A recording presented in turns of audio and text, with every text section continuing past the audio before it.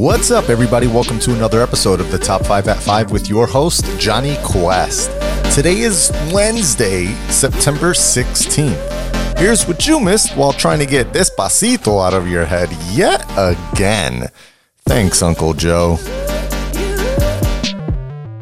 We start today with this blistering report from the House on the Boeing 737 MAX and the failings of Boeing staff, management, and the FAA. In short, quote, it was a perfect storm of shit where everyone made deadly mistakes. So, yeah, if you recall, back in October of 2018, Lion Air Flight 610 crashed near Indonesia, killing all 189 people aboard. A few months later, in March of 2019, Ethiopian Airlines Flight 302 crashed, killing all 157 people aboard, just 5 months apart. The new report from the Transportation and Infrastructure Committee laid out flat, quote, the MAX crashes were not the result of a singular failure, technical mistake, or mismanaged event. They were the horrific culmination of a series of faulty technical assumptions by Boeing's engineers, a lack of transparency on the part of Boeing management, and grossly insufficient oversight by the FAA. Boeing made fundamentally faulty assumptions about critical technologies on the 737 MAX. It also expected that pilots who were largely unaware that the MCAS system existed would be able to mitigate any potential malfunction, end quote. Yeah, the MCAS system was built to force the nose of the plane down to overcompensate for engines that were just too large for this size of an aircraft. It was triggered by a single sensor, and when pilots couldn't get out of it or realize what was happening, the plane just went straight into the ground. Boeing employees knew it was faulty and had doubts about the approval process. Quote, in one particularly damning email from April of 2017, a Boeing employee wrote, this airplane is designed by clowns who in turn are supervised by monkeys, end quote. Wow, a lot of the problems also stemmed from the FAA just really kind of letting Boeing run with scissors. Quote, our report lays out disturbing revelations about how Boeing, under pressure to compete with Airbus and deliver profits for Wall Street, escaped scrutiny from the FAA, withheld critical information from pilots, and ultimately put planes into service that killed 346 innocent people. What's particularly infuriating is how Boeing and FAA both gambled with public safety in the critical time period between the two crashes, end quote. And the FAA is reportedly going to let them fly this plane again this year, unless this report changes anything. Now, they might change the name of the plane since it's pretty much tied to death in the skies right now, but it's still the same engineering concept with just more safety measures added and more training provided. Color me skeptical. I don't think that plane should have ever been built,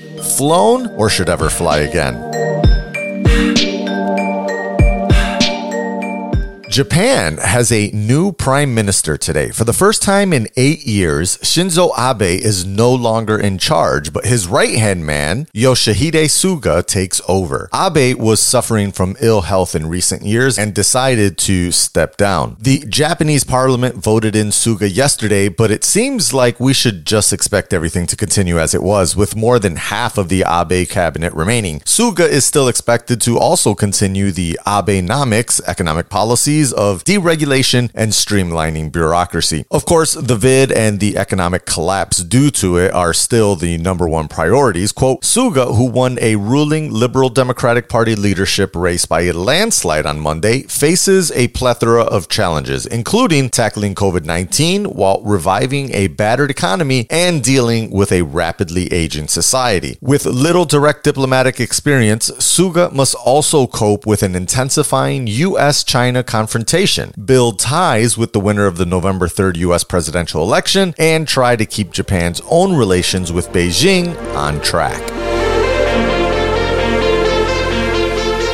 All right, there's this startup that I learned about today that I thought was pretty interesting and wanted to share with y'all. It's called Jefa, Jefa, and they're building what's called a challenger bank, or a smaller niche bank that competes directly with the big guns. Jefa is aimed specifically at women in Latin America. They focus on resolving some of the challenges that women face when trying to open a bank account. This quote really blew me away. There are 1.4 billion people people in the world without a bank account. Out of those 1.4 billion, nearly 1.3 billion are women, founder and CEO Emma Smith said. Now, Jefa's system is built around the main reasons women in Latin America are either unsatisfied with or just don't have a bank account. Quote, for instance, banks often ask you to hold a minimum balance, even though women statistically earn less than men. Banks tell you to come to a branch to open an account, even though many families only have one car and taking the bus can be a hassle. Banks have overly confusing products and don't invest in marketing channels for women. It's for all those reasons that we thought we needed a fully digital solution that is branchless, Smith said. We have no minimum balance requirement. All you need is a government issued ID and you can sign up in 3 or 4 minutes. There will be a reward program as well called It Pays to Be a Woman. And based on your purchases, you'll earn points on hygiene products, going to the gynecologist, and more, end quote. They're also adding a credit building platform. There's a soft color palette as well and an easy to use interface that puts the information that you need front and center. They're launching in Costa Rica and Guatemala at first and already have 50,000 people on the waiting list. So what do you think about this? Were you as surprised as I was to find out how many women in the world don't have banking accounts? Should the big banks just do better, or are these challenger banks needed to help push them forward? Would love to hear your thoughts. You know how to reach me at Johnny Quest everywhere.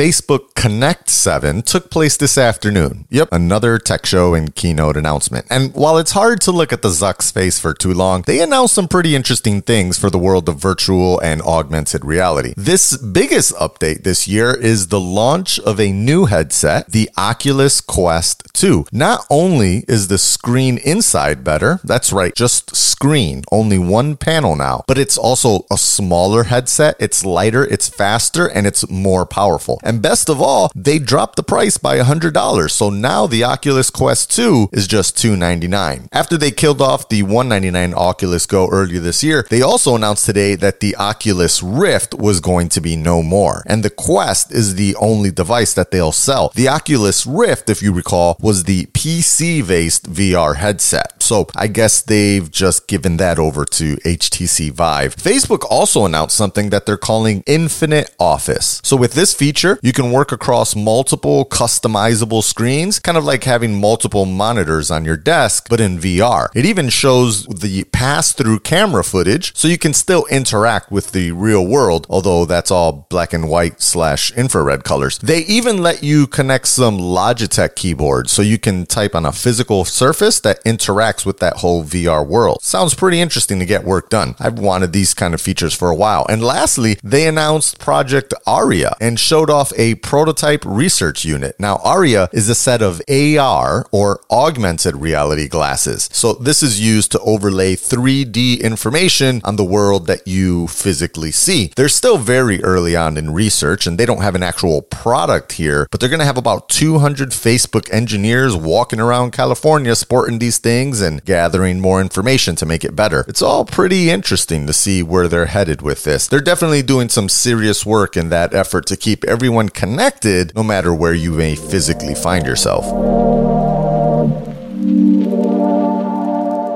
You ever walk through an airport duty-free shop and thought, why didn't I think of this? Feels like they almost force you to walk through many of them and you typically walk out with something. Well, Chuck Feeney and Robert Miller did it first back in 1960 and they amassed a giant fortune with the duty-free international shops, like billions. But Chuck Feeney was really just a bright-eyed entrepreneur. He didn't really care for all that cash. So he decided, hey, since you can't take it with you, why not give it all away? Quote, over the last 4 decades, Feeney has donated more than $8 billion to charities, universities, and foundations worldwide through his foundation, the Atlantic Philanthropies. When we first met him in 2012, he estimated he set aside about $2 million for he and his wife's retirement. In other words, he's given away 375,000% more money than his current net worth. And he gave it away anonymously. While most wealthy philanthropists enlist an army of publicists to trumpet their donations, Feeney went to great lengths to keep his gifts secret. Because of his clandestine, globe-trotting philanthropy campaign, Forbes called him the James Bond of philanthropy, end quote. So where'd all the money go? Well, $3.7 billion went towards education, including almost $1 billion to his alma mater, Cornell, which he attended on the GI Bill. Wonder if he knew the Nard Dog. More than $870 million went to human rights and social change, like $62 million in grants to abolish the death penalty in the US, and $76 million for grassroots campaigns supporting the passage of Obamacare. He gave more than $700 million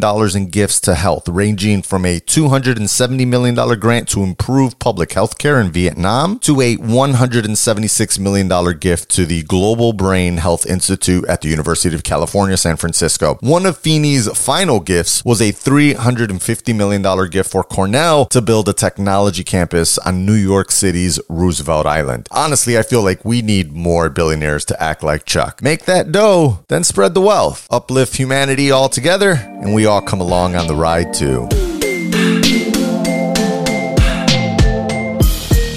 Well, my beautiful people, those are my top 5 news stories of the day. And for those of you that like to stick around for the bonus news, here we go. What's the first thing that I found out about?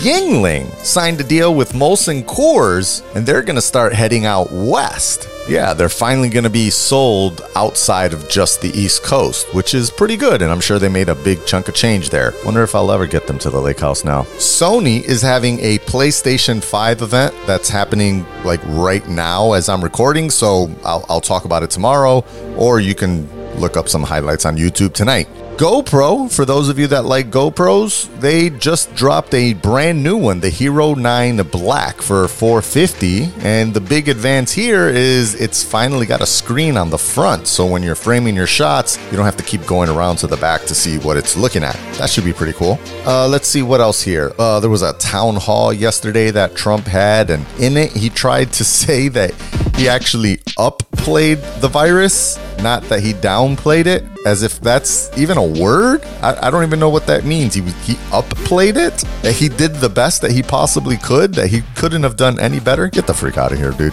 Anyways, yeah, that's what I got for today. Happy hump day. And as always, remember, stay focused, stay proud, and stay dedicated in all you do. Dodge the rest and catch up with me, because I got you with the news.